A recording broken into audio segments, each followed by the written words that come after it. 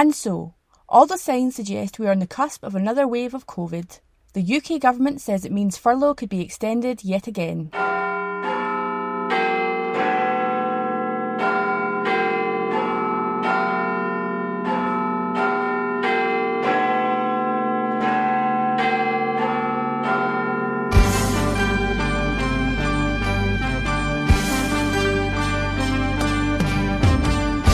Could do better.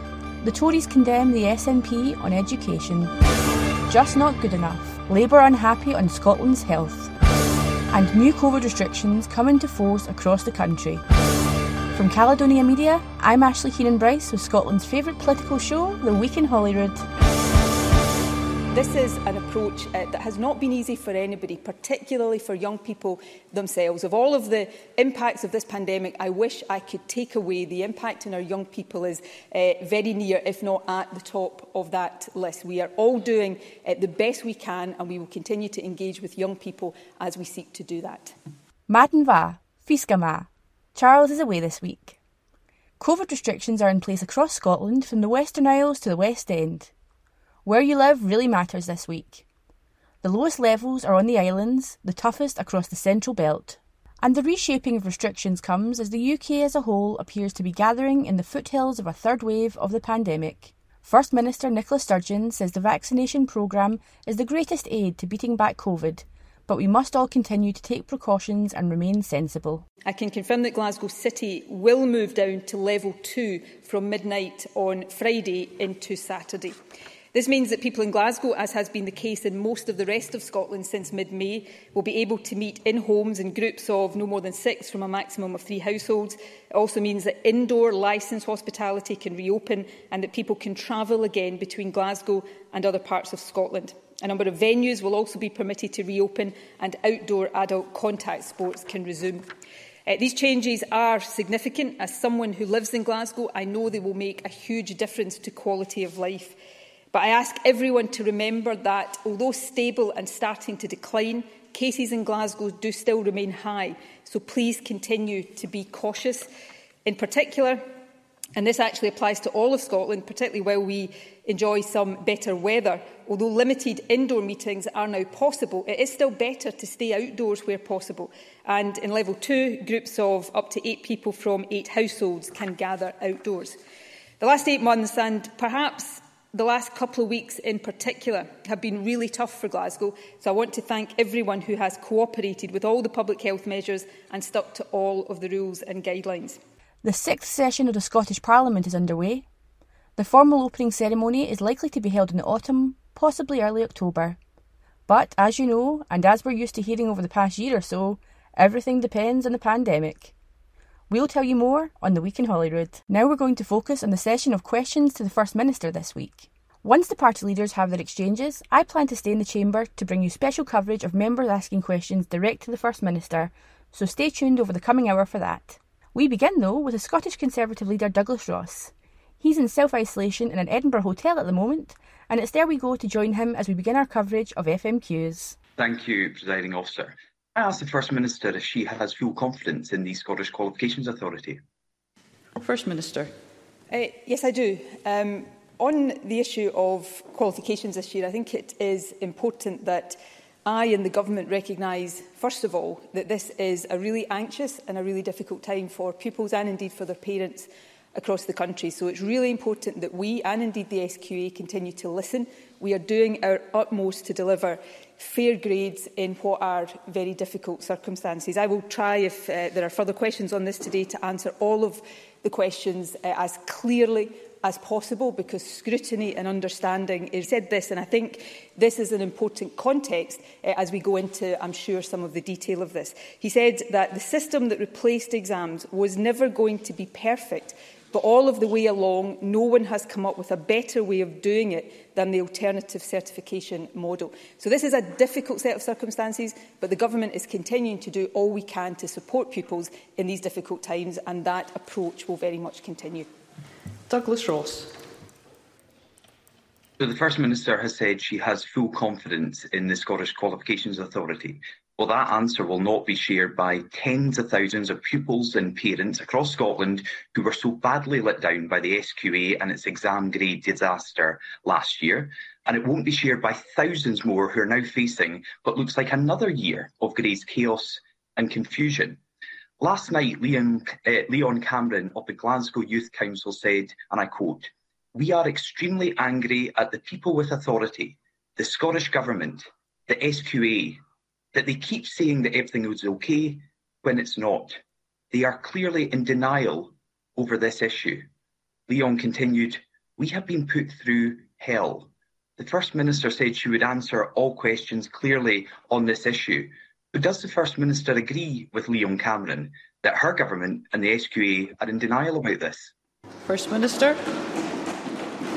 I don't agree with that, but it's my duty to persuade young people and their parents across the country that while no government can take away all of the impacts of a global pandemic on our young people, this government, working with teachers, with local authorities, with representatives of pupils and parents, and of course with the SQA, is doing everything we can in a highly challenging set of circumstances to deliver fairness for pupils, and that work will continue. The alternative certification model was developed by the National Qualifications Group that brought together teacher representatives, parents and pupils. The EIS, for example, and we're often asked rightly to listen to teachers, said that this gives pupils the best opportunity to demonstrate what they have learned.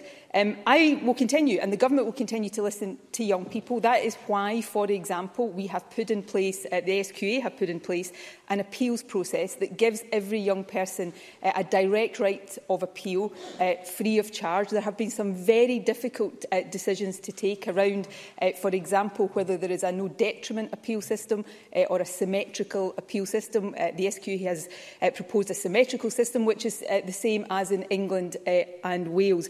There is also concern being raised, and we're listening very carefully to this, about the specific grounds of appeal, and the specific point that has been raised that there's no ground of appeal that takes account of exceptional personal circumstances.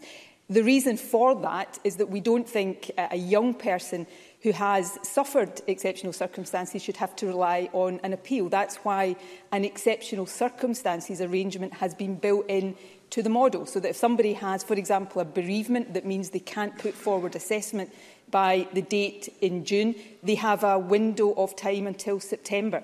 So we continue to work to try to take account of the concerns and put in place the best possible arrangements in a highly imperfect set of circumstances. And I take very seriously the responsibility we have as a government to listen on an ongoing basis to young people.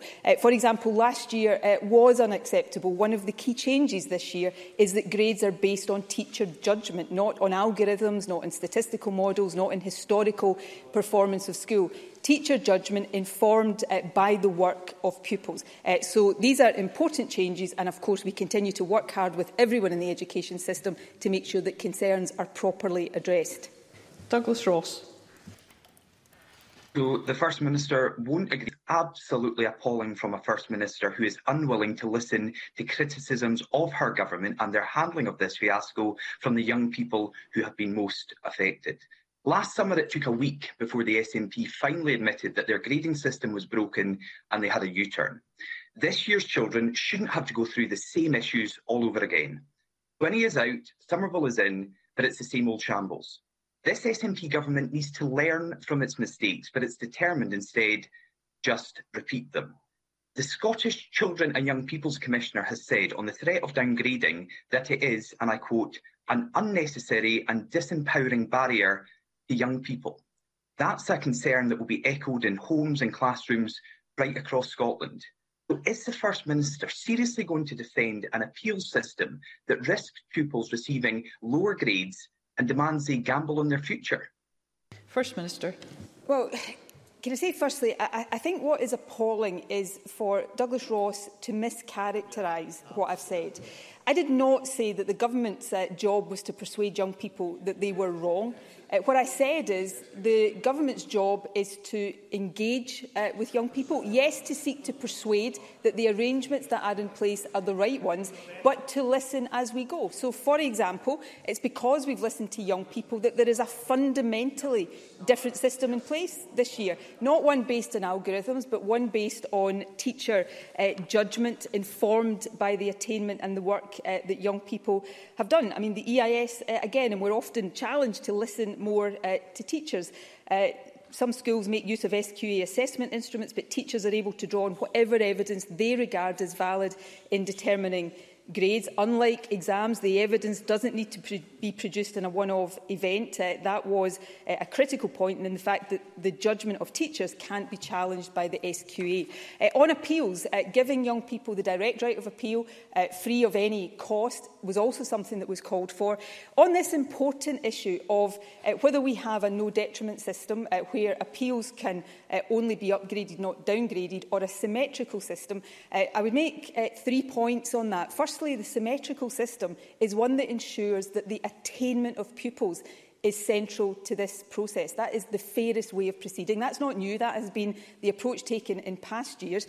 Douglas Ross says it's indefensible. Is it exactly the same approach that has been taken by the UK government for the English system? So that's another important point. But this one is perhaps more important for pupils. The downgrading of grades, and past experience shows us this, is exceptionally rare. So if you take 2019, out of over 11,000 appeals, only 2 of them were downgraded. In 2018, 13,000 appeals, 7 were downgraded. So that is an exceptional occurrence, but it does ensure that we have a system that from start to finish is intended to focus on the attainment, the actual attainment of pupils. And of course, the appeal system should only be used in exceptional circumstances, not because we want to put pupils off using it, but because we want to get the grades right at the first time, which is why the judgment of teachers at the centre of this is so important. Douglas Ross. This year has been difficult for everyone, but especially so for young people.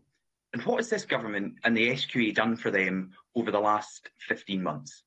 Exams replaced by exams, an appeals process late and flawed, no lessons learned, no understanding, no fairness, pupils dismayed, punished for being ambitious, teachers scunnered, their concerns ignored, parents furious with this government not listening to them.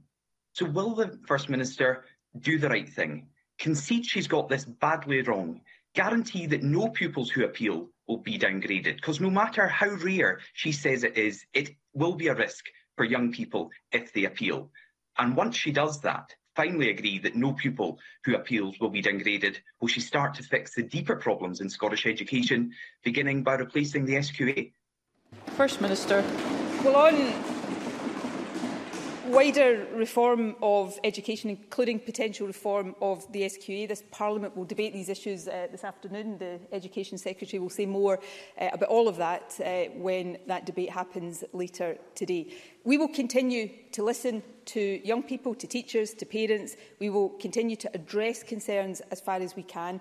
This is, and I'm afraid this is inescapable, this is a highly imperfect situation because we are in the midst of a global pandemic that has made exams impossible. So we have to put in place an alternative. As Jim Thewlis, who I quoted earlier, said, no alternative is going to be perfect, but nobody has suggested a better one than this. And all of the things that Douglas Ross says are fundamentally wrong here are actually the same arrangements, by and large, recognising that we've got different education systems, but by and large exactly the same arrangements that are being put in place in England and in Wales under governments of different parties. And that reflects the fact that we're all trying to do our best for young people in very difficult circumstances. We have learned lessons from last year, teacher judgment, replacing the algorithm approach that was fundamentally flawed. last year, recognising that there must be a much more accessible appeals system, but also recognising that at the heart of that has to be the attainment of pupils. So this is an approach that has not been easy for anybody, particularly for young people themselves. Of all of the impacts of this pandemic, I wish I could take away the impact on our young people is very near, if not at the top of that list. We are all doing the best we can, and we will continue to engage with young people as we seek to do that. There's a new presiding officer in Parliament, Alison Johnston. This is her second session of FMQs, and she's starting to bring her sense of how this vital session of questions should run, led by short, succinct questions and answers rather than a series of speeches. It's a marked change from the past 5 years under Ken Macintosh, so let's see how it progresses over the coming weeks. Labour leader Anas Sarwar has just completed his self-isolation. He's back in the chamber and we can join him now. Last week we heard damning evidence from Dominic Cummings about the UK Government's response to COVID-19. He painted a picture of chaos and confusion, poor preparation and almost criminal levels of negligence that led to avoidable deaths. He outlined a series of failures: a lack of PPE, insufficient testing, COVID-positive patients being sent into care homes, and inconsistent and delayed decision-making. Last week at First Minister's Questions, the First Minister was rightly critical of the chaos Dominic Cummings described. But does she accept that many of the same decisions were made in Scotland by this First Minister and by the Scottish Government? First Minister. I have always accepted that we made mistakes in the handling of this pandemic. I have never tried to shy away from that. And the point I was making last week was not to point the finger at any politician. It was to make the general point that one of the lessons all of us should have learned, all of us in decision-making positions should have learned over the past more than a year now, is that taking quick decisions is really important. And that applies to me just as much as it applies to anyone else. We have sought to learn lessons as we go, as our understanding and knowledge about this virus has developed, and as we have candidly said that we perhaps made mistakes in how we did things in the early part of that. So I've been candid about that. There will be, as I think is right and proper, a process of full, robust scrutiny of that, both for the interests of accountability, which is really important, but also in the interest of learning lessons for the future, because we need to make sure that the lessons of this pandemic are there for, hopefully, future generations to use, because hopefully none of us will have to deal with another pandemic. But all of these things are important, and I haven't and I won't shy away from the responsibility I bear for every aspect of the handling of this. Anas Sarwar. I welcome the First Minister's response, and I recognise what you say is about the importance of having good decisions being made really quickly and how important they are. Today we are publishing a timeline comparison which shows that at key moments and on the big decisions, the UK and Scottish governments were in lockstep. It's important to stress that none of this is the fault of our hard-working NHS and care staff. What we are questioning is the decision-making of the Scottish Government. So let's look at some of those specific decisions. In early March, both governments were talking of a strategy of herd immunity.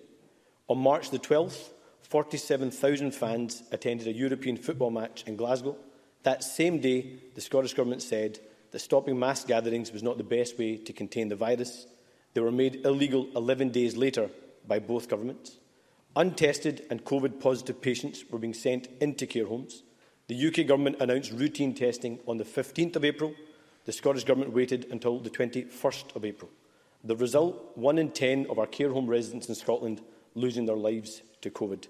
That is not a protective ring. 3,774 deaths, a third of the total. So does the First Minister accept that these were decisions made in Scotland by this First Minister and by the Scottish Government? First Minister. Well, I'm glad for him that Anas Sarwar's got the time to do timelines. There's nothing he's just told me there that I don't know, and there's nothing that I've sought to shy away from. I lived through that period as the lead decision maker in the Scottish Government. I take responsibility for all of the decisions. I've never tried to shy away from it. I'll live with the consequences of those decisions for as long as I live, and those decisions will be subject to serious scrutiny. That is right and proper. We sought all along to do the right things based on the knowledge and the understanding we had. In light of developing knowledge, some of these things, if we could turn the clock back, we would do differently. And in addition to that, as I have said all along, we will have made straightforward mistakes, and I will regret any mistakes we made forever. So I don't know what point Anna Sarwar is seeking to prove here. I have taken responsibility and will continue to take responsibility. I have done my level best every single day of this pandemic to get the decisions right. If I could turn the clock back, would we go into lockdown earlier than we did? Yes, I think that is true. We did move on mass gatherings slightly before the UK government. We announced the position on schools slightly before the UK government.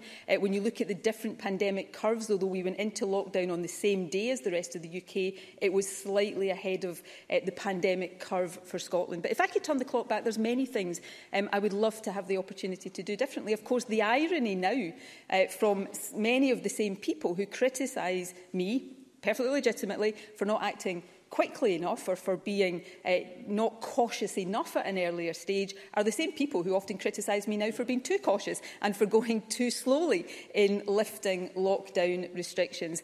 You know, that is what comes with the responsibilities of this job. I'm not complaining about that. But this is not an easy situation for anybody to be in. I will continue, as I've done from day one, to take the best decisions I can, and I will never shy away from the responsibility for that. Anna Sarwar. I'm not sure why the First Minister is critical of a development of a timeline. I would hope, given the scale of the civil service, there would be a Scottish Government timeline about decision-making so we can learn from mistakes and so we don't repeat those mistakes again. Large events matters because on the day we had 47,000 fans in Glasgow, Ireland was announcing an end to large gatherings.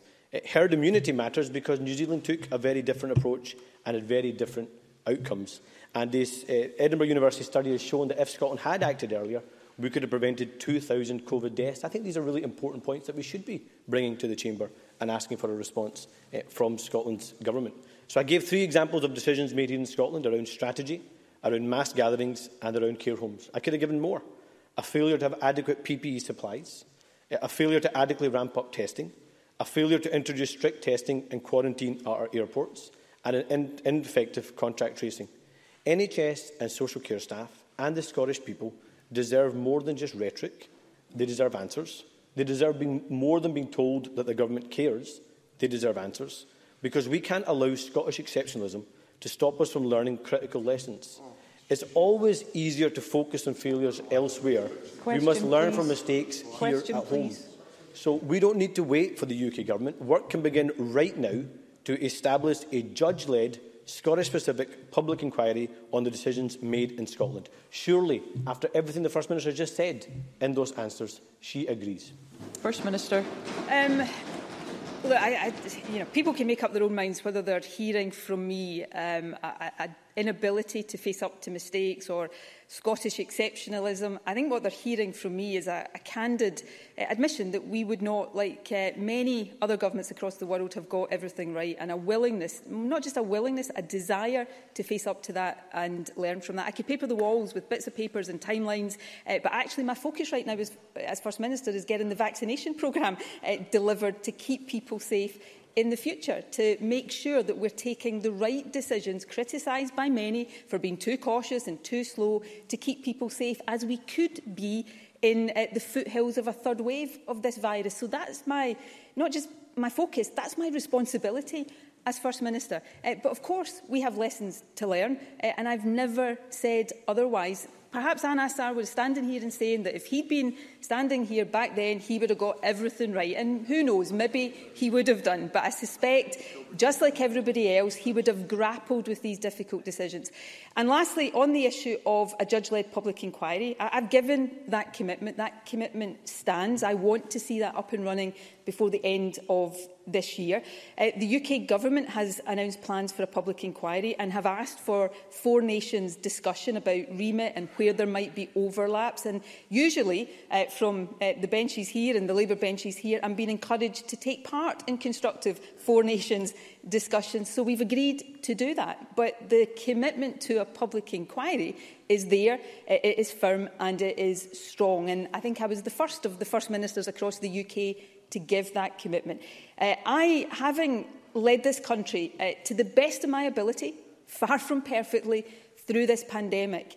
I want, as much as anybody wants, to make sure that we learn the right lessons. It is very easy, and if I was in opposition, no doubt I'd be doing the same. It's very easy when you're not the one taking the decisions, and when you have the benefit of hindsight to tell us what we should have done.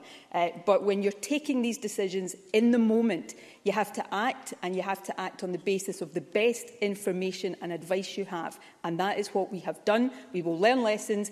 We will be judged. We've just been judged on our leadership of this so far in an election, and we will be judged with the fullest possible scrutiny. But right now, my focus is on continuing to lead this country as best I can through an ongoing pandemic. As you know, the Greens increased their representation here in Holyrood at the last month's election.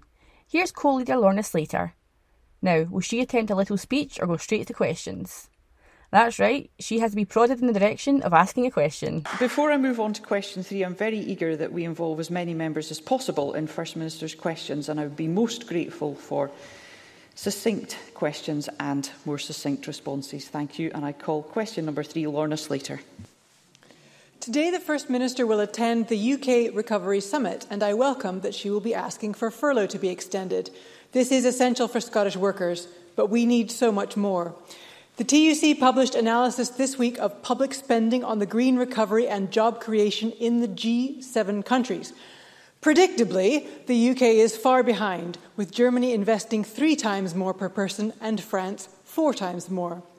Failure to invest in a green recovery would be a disaster for our planet and for our economy, as businesses and workers are held back by Tory austerity while our European neighbours race ahead. Yesterday, Parliament voted in favour of my call for a major increase in public investment in Scotland and across the UK to secure a green economic recovery. Can the First Minister assure us that she will make this demand at the Recovery Summit later today? First Minister. Yes, I will. Obviously, within the Scottish Government's own resources, we are maximising our investment in the actions needed to support a green recovery and indeed transition to net zero. We've also, of course, in the last session of Parliament established the Scottish National Investment Bank, which has that transition as its primary mission. So we continue, and we should continue to be challenged to do everything we can within the powers and responsibilities and resources that we have. But there's no doubt, and this is not my choice, but much of what we are able to do in terms of spending is determined by the spending decisions of the UK Government. So this afternoon, as well as asking to ensure that we can continue to lead through this pandemic with public health absolutely at the fore, that furlough is extended for as long as necessary, but also that there are commitments given on public spending so that we have certainty and clarity about public spending for the future, and clarity that we're not going to see austerity cuts imposed by the UK Government. That's important for green recovery, but that's important for so many other reasons as well. Lorna Slater. I share the doubts that the UK Government will deliver, but this could not be more important. I hope the First Minister will keep demanding the investment we need, working in partnership with the other devolved countries, just as the Scottish Government did to secure an extension to furlough last year. But there is still more we can do here in Scotland with the powers that we have to secure a green recovery. Look at the industry I come from, as noted in my Register of Interests. Scotland could be a world leader in marine renewable energy, but the industry was undermined by the Tory government when they scrapped essential tariff support in 2015. The Scottish Government have long committed to a public energy company which could provide the tidal energy with the demand that it needs. Tidal energy technology was developed in Scotland. We're the world experts, but if we don't act now, we will lose this industry to other countries. First Minister, when will you deliver a public energy company? First Minister. Well, we'll take forward a range of different ways in which we are going to support the vast renewable energy potential that Scotland has, and Lorna Slater is absolutely right to point that out, and indeed I hope these are issues that will feature in the discussions we have about the cooperation between our parties over the course of this Parliament. Scotland is a world leader in renewable energy, but there is much more we need to do, both in terms of the generation of the energy, but also in making sure that we properly seize the economic benefits that come from that. That's one of the areas where, candidly, we haven't yet done well enough. So there's lots of work to be done here. We are determined to get on with that as we lead up to COP and then beyond COP. And I very much look forward to working with the Greens and indeed with others across this chamber to make sure that Scotland continues to lead the world in renewable energy, but also on that wider transition to net zero. St Johnston. Thank you. Question number 4, Siobhan Brown. Thank you, Presiding Officer, and can I congratulate you on your new role. Can I ask the First Minister what engagement the Scottish Government has had with the UK Government regarding the extension of the deadline for application for the EU settlement scheme? First Minister. Can I take the opportunity to welcome Siobhan Brown to the Chamber and congratulate her on her first question. We have been very consistent in calling for the EU settlement scheme to be replaced by a declaratory system which would alleviate the risks of EU citizens becoming unlawfully resident here.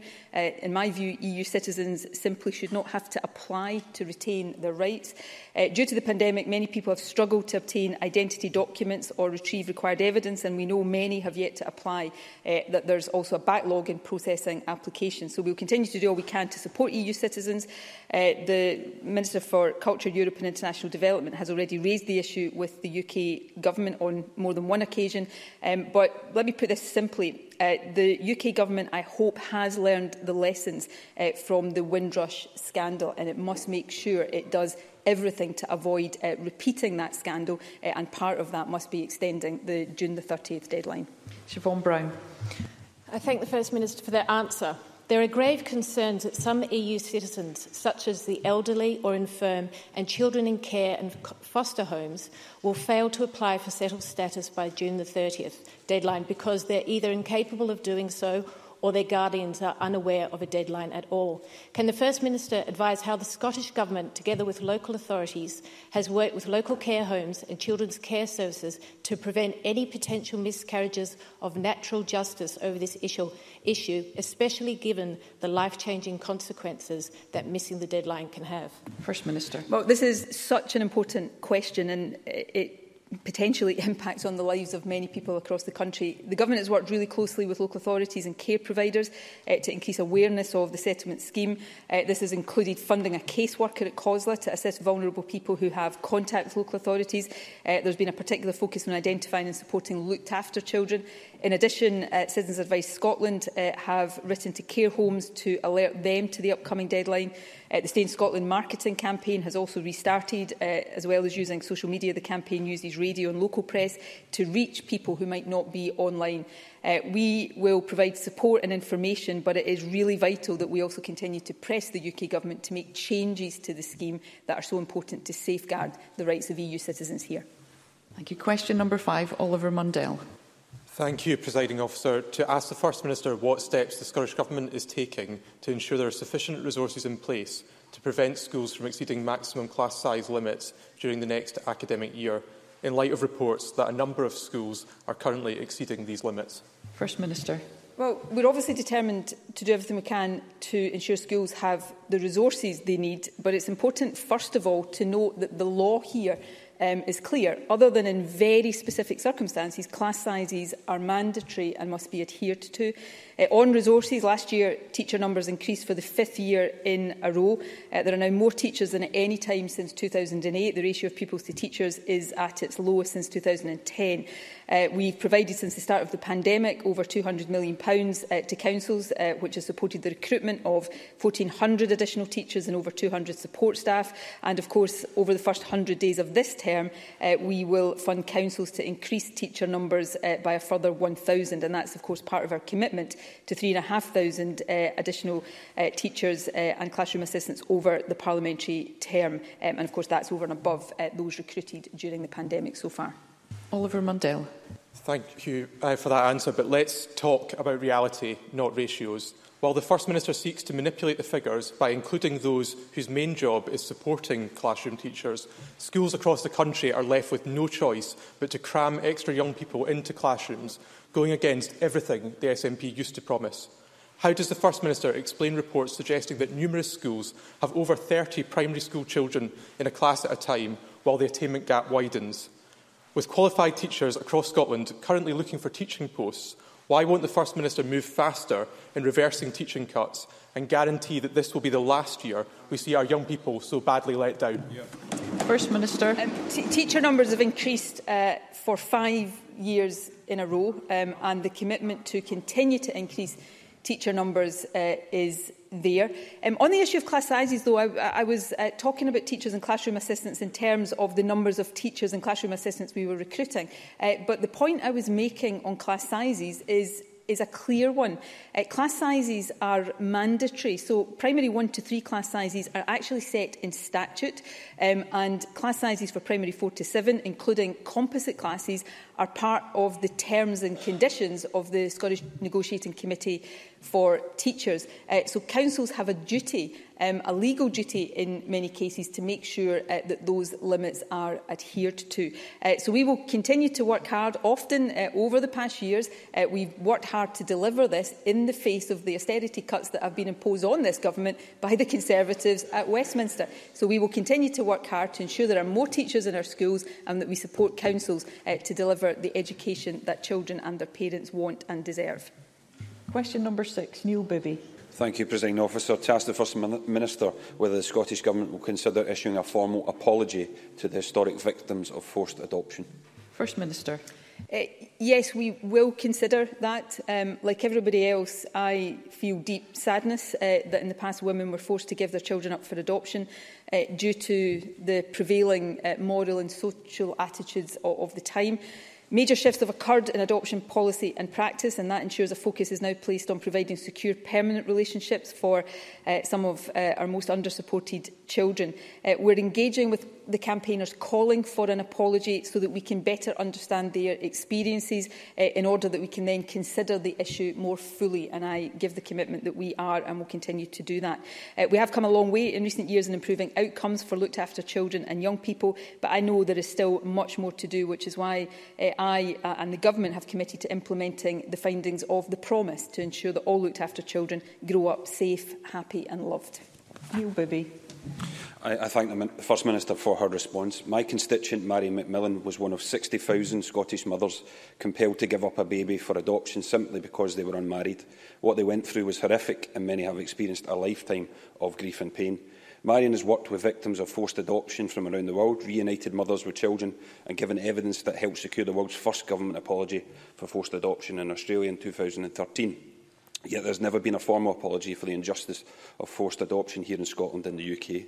Marion is now in her 70s. She is terminally ill.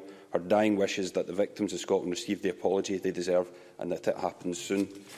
Can I therefore urge the First Minister to take swift action to confront this shameful chapter in Scotland's history and deliver as soon as possible a formal statement to Parliament issuing a government apology for forced adoptions on behalf of our entire nation? First Minister. Yes, I will give that commitment. I mean, I do take this really seriously, but I hope Neil Bibby, and I'm sure he will, also accept that it's important that if we're doing something like this, we get it right and that we listen to those who understandably are calling for an apology. I've also read Marion McMillan's experience, and it is absolutely heartbreaking, and it's not isolated and unique. That happened to too many women back in days when attitudes were very different to those that prevail today. I don't know all of the detail of this, but I know in the Republic of Ireland, for example, there was a concern that work around this did not deliver what campaigners had been calling for. So it's really important that we understand what an apology would seek to cover, how that can be framed in a way that gives the campaigners the closure, if that is an appropriate word, that they are looking for. So I'm very, very committed to considering this properly and fully, to doing it quickly, but to doing it in a way that delivers what the campaigners actually feel is important to them. Thank you. Question number 7, Liam MacArthur. Thank you very much. To ask the First Minister what the Scottish Government's response is to a recent survey stating that 29% of police officers are experiencing moderate burnout and a further 16% are enduring high levels. First Minister. Well, I, as I'm sure we all do, appreciate the hard work and dedication of our police officers and indeed police support staff at all times, but especially throughout the pandemic. I support the initiatives being undertaken by the Chief Constable to ensure that officers and staff are physically and mentally healthy. That includes, for example, the introduction of wellbeing champions and a wellbeing hub to raise awareness of the support available. In addition, Police Scotland were one of the first police services in the UK to implement mental health and suicide intervention training for all officers. Officers and staff are doing an excellent job in difficult circumstances, and I welcome the fact that Police Scotland provides their workforce with a range of services to help them look after their mental and physical health. Liam MacArthur. Thank you. When we highlighted devastating research 18 months ago, ministers told us they were very satisfied with the mental health support available for officers. Now experts, researchers have again concluded many frontline officers are suffering from chronic stress associated with their circumstances at work. Police Scotland were co-sponsors of this long-term research, but I've learned that support was withdrawn because the research programme was keen to understand the impact of COVID on the workflows, but Police Scotland said it was, quote, too soon and so withdrew support. Does the First Minister accept that Scotland's police officers have been badly let down and they don't have the mental health support that they so obviously need? First Minister. I think the Chief Constable and the Government have a duty to listen and to respond, and we take that very seriously. Liam MacArthur talks about 18 months ago, which of course predates COVID, which has exacerbated the stress and the anxiety and the trauma of many of our public service workers, including the police and their support staff. There is a range of support services in place. I mentioned some of them in my initial answer, and it's really important that the Chief Constable, and this is a matter for the Chief Constable first and foremost, continues to listen to the experiences of the police service and deliver that support to make sure that in the very challenging work that they do, our police officers have the support to keep themselves mentally and physically healthy. So that work will continue, and I fully support the efforts that the Chief Constable is undertaking. I'm Ashley Keenan-Bryce. You're listening to The Week in Holyrood. Thank you. We'll move on to supplementary questions, and I call Alistair Allen. Last weekend saw major disruption to haulage. Technical issue with MV Hebridean Isles led to a backlog of lorries, many of which contained perishable goods and had to be left behind. While the return of MV Loch Seaforth to the route should help, this incident does raise wider concerns about what happens when the next CalMac vessel either goes into dry dock or ever suffers a similar breakdown, such as the one which has seen Loch Seaforth out of action for 7 weeks. Given all this, will the Scottish Government consider the charter of a freight vessel for the Stornoway to Ullapool route? First Minister. Well, firstly, let me say I absolutely recognise and understand the frustration of communities at this and indeed at other recent disruption and the impact that that has had. In relation to the issue with the MV Hebridean Isles, I understand all goods were shipped early Saturday morning on the MV Isle of Lewis. I can also update the Chamber that the MV Loch Seaforth returned to service on the 31st of May, and as of today, all vessels are now back in position. Transport Minister has met with the member and indeed with constituency, MSPs and other stakeholders to hear concerns and has agreed to continue regular dialogue. We are actively exploring opportunities for chartering additional tonnage and in addition have confirmed new investment in ports and vessels to support and improve Scotland's ferry services over the next 5 years as part of our wider infrastructure investment plan. Thank you. Jamie Green, to be followed by Faisal Chowdhury. This week, Chief Superintendent Mark Richards said that a marked increase in body-worn cameras on police officers will, in his view, see a spike in guilty cases and reduce pressure on our much backlogged criminal courts. But he did warn that financial and structural constraints seem to have prevented their rollout thus far. So can I ask if the First Minister agrees with that assessment of the situation, and are there any imminent plans to increase police protection and speed up the justice process by heeding his recommendation? First Minister. We will continue to discuss these matters with the Chief Constable.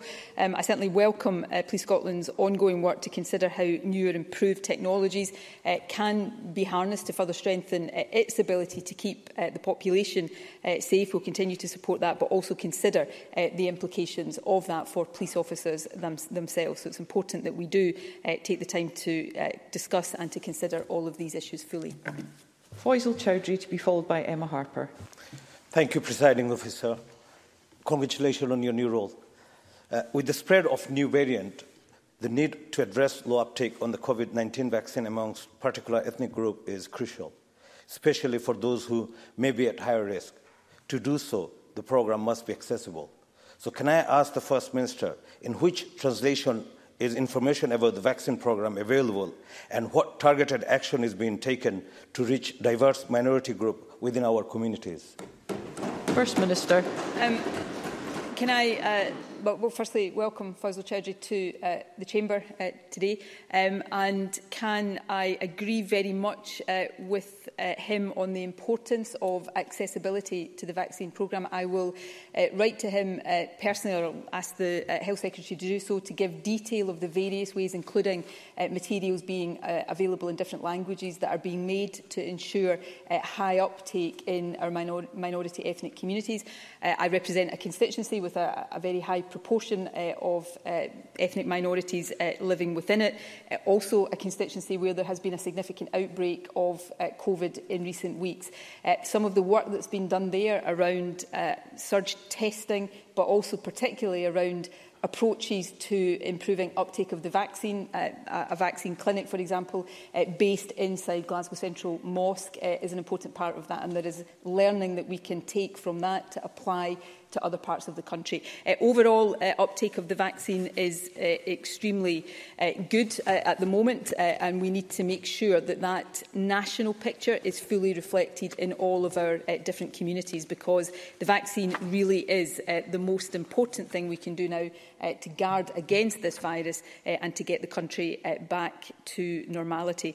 Overall in Scotland, taking today's figures into account, there's now more than 60% of the total population in Scotland, 60.2%, has had a first dose of the vaccine, and obviously we are speeding up the administration now of second doses as well. But the points Fazil Chowdhury has made are important, and we'll continue to take them into account.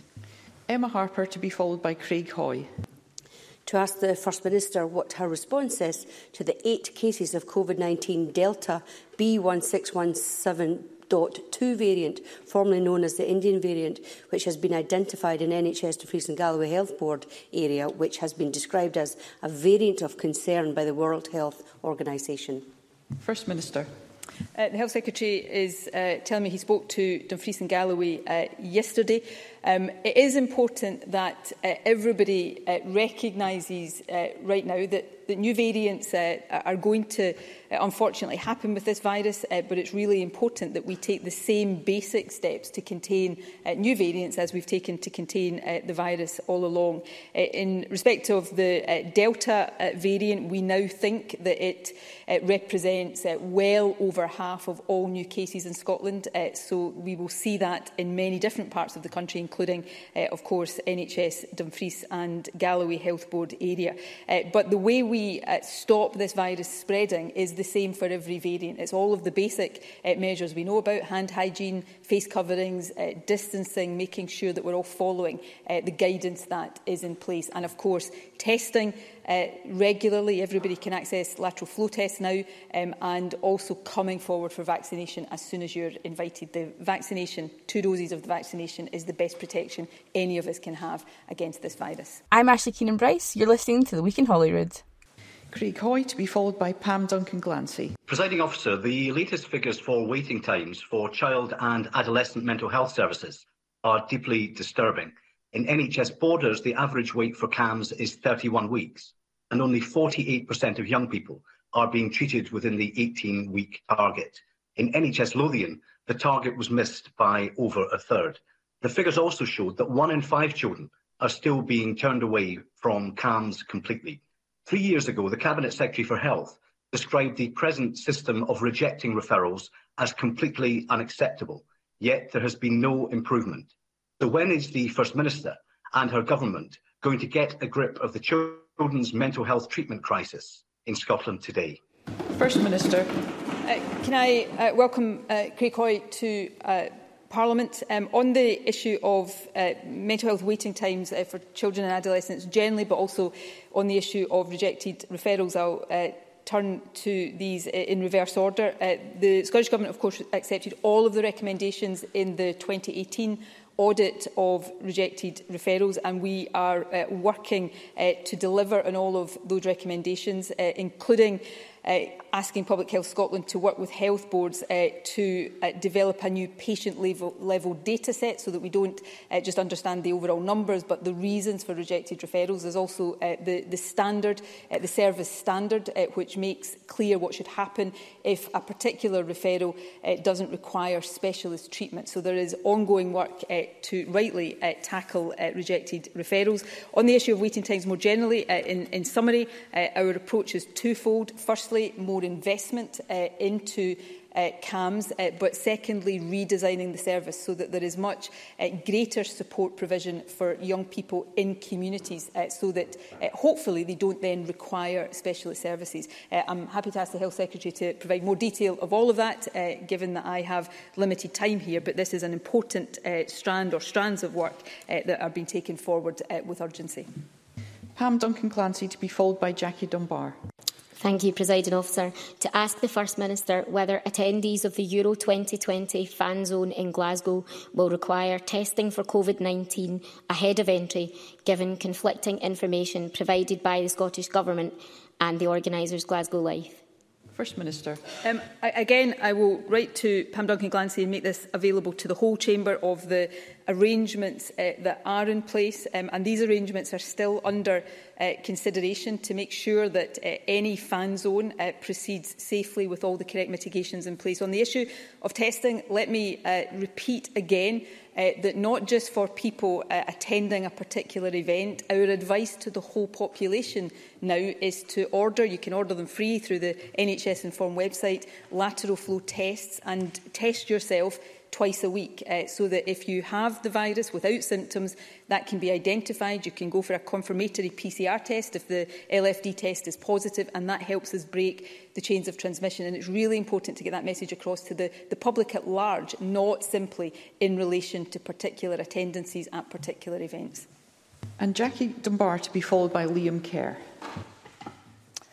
First Minister, Scottish communities are to this day paying the price of the scorched earth policy inflicted on Scottish industries in the 1980s by Thatcher and our hypocritical Scots Tories.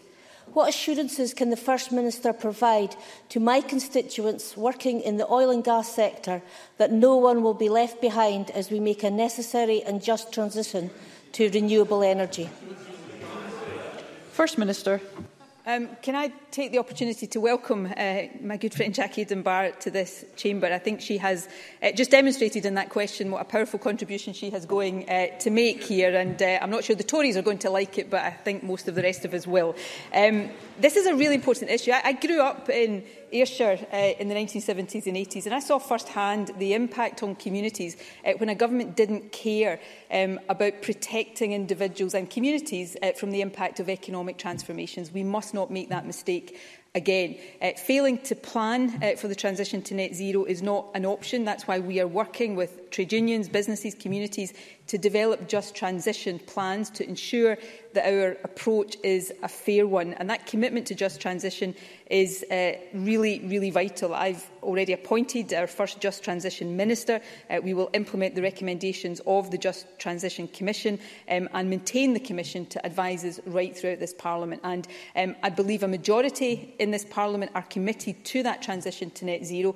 But I also hope a majority are committed to making that transition fairly, because that's in the interest of every individual and community across our country. And Liam Kerr. Thank you, Presiding Officer. In February, I asked the First Minister when there would be a review into oil and gas worker quarantine to avoid them spending, in some cases, 10 out of 14 days and 3/4 of their wages in a hotel on return from work overseas. I received no clear answer. I asked again in March, no clear answer. As travel restrictions ease, is the First Minister now in a position to give our key energy workers the review they so desperately crave and at least permit these essential workers to isolate at home? First Minister. We'll continue to keep all of these things under review, but my principal obligation, and we've just heard from an earlier part of FMQs, perfectly legitimate questioning and criticism over the suggestions that decisions we might have taken at an early stage were not cautious enough. We need to make sure that first and foremost we are protecting people as much as possible against the spread of this virus, and that is particularly important when it comes to international travel, because that is the key risk right now of importing new variants. So these are all difficult issues for anybody who's having to quarantine in a hotel. It is really difficult, but public safety and public health is paramount here, and I would hope that the Tories would accept that. Thank you.